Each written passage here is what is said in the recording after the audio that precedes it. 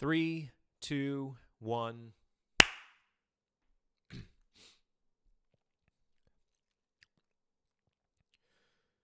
I'm Dr. Orion Taraban, and this is PsycHacks, Better Living Through Psychology. And the topic of today's short talk is women and acceptable loss. All right, by now we should all be duly familiar with the concept of hypergamy. In short, hypergamy is the tendency in women to mate and date up in status hierarchies. For instance, women generally want men who are older, taller, stronger, higher status, higher earning, etc. We've also talked about how women treat men the way men treat jobs. This means that all things being equal, women are going to choose their most compelling overall offer. And this also means that women mate or date for gain. They want something better than they currently have. That's the hyper part of hypergamy. Simply breaking even is generally not sufficient incentive for a woman to initiate a sexual relationship. Irrespective of whether it's something casual or something more long-term, women must benefit from the interaction in order to justify the risk and the opportunity cost of pursuing that particular relationship. So far, so good? Now, let's look at it from the other side. If what I've said is true, if it's true that women mate and date for gain, then men mate and date for acceptable loss. I'll say that again. If it's true that women mate and date for gain, then men mate and date for acceptable loss.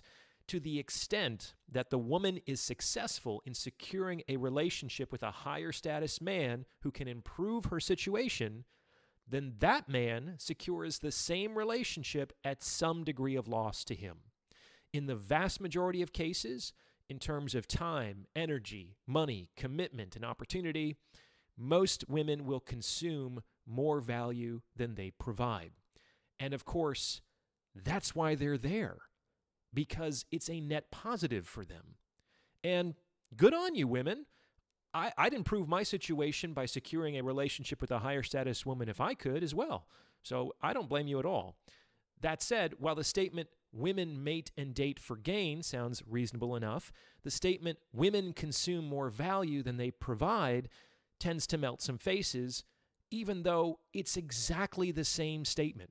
Like, it literally wouldn't be possible for women to mate and date for gain if they didn't consume more than they provided.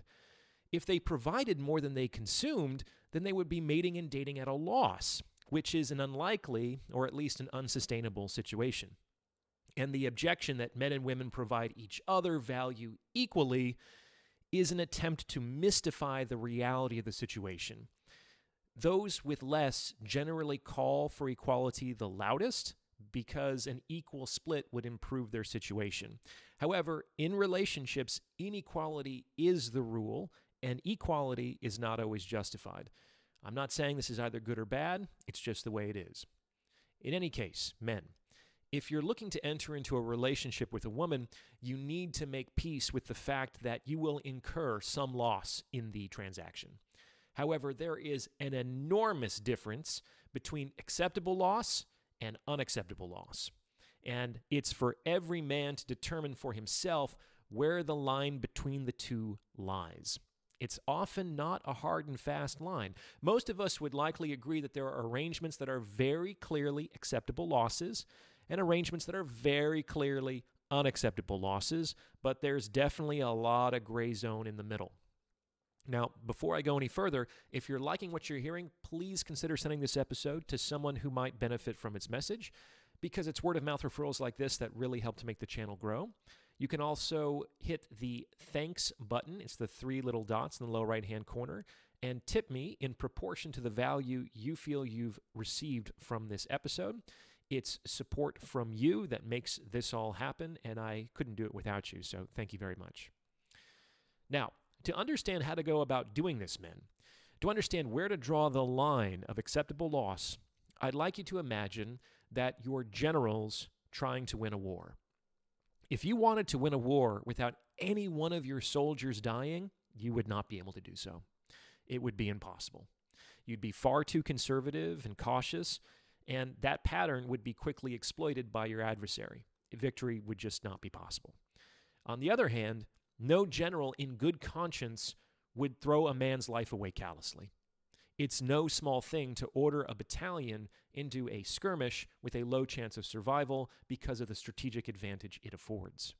However, these sacrifices are almost always necessary to secure the ultimate goal, which in this case is to win the war. There is a measure of acceptable loss generals must tolerate in the pursuit of their goal, and there is a measure of unacceptable loss that generals must avoid if their victory is to be meaningful. If all their soldiers were destroyed in the process, there would be no one left to enjoy the victory. This is unacceptable. And this is why the advent of nuclear weapons have more or less led to a stalemate so far in terms of world conflict. No one wants to rule over a pile of ashes.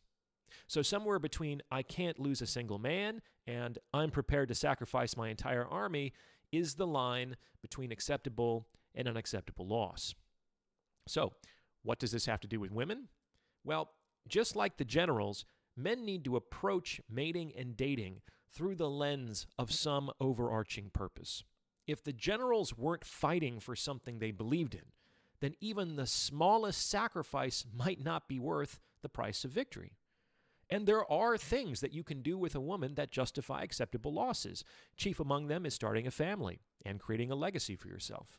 And there are others that depend on an individual's goals and inclinations. However, without such an overarching purpose, then even the smallest cost might not be worth securing the relationship. The juice generally isn't worth the squeeze without it.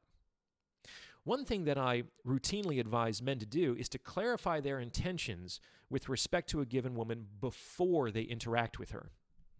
This generally improves effectiveness, regardless of their specific intentions, by increasing congruence across the various levels of communication. And this also helps to define the line of acceptable loss. The more casual the intention, the more cheaply the acceptable loss is calculated. For instance, even the smallest cost or the least amount of risk would likely not justify an undesirable sexual activity. However, a more meaningful or desirable goal would also likely inspire a dearer loss estimation. And it's important to emphasize that it's not for anyone else, not for me, not your women, not your culture, to tell you what you should consider a meaningful or desirable goal. This is for you to decide for yourselves. I understand a lot of men's reticence about entering into relationships with women. Since women mate and date for gain, men must typically resign themselves to some measure of loss. The inescapable reality here is that all men pay. And while it's true that the more a given woman likes you, the greater the discount, it's also true that the more meaningful or desirable the opportunity, the more the cost is justified.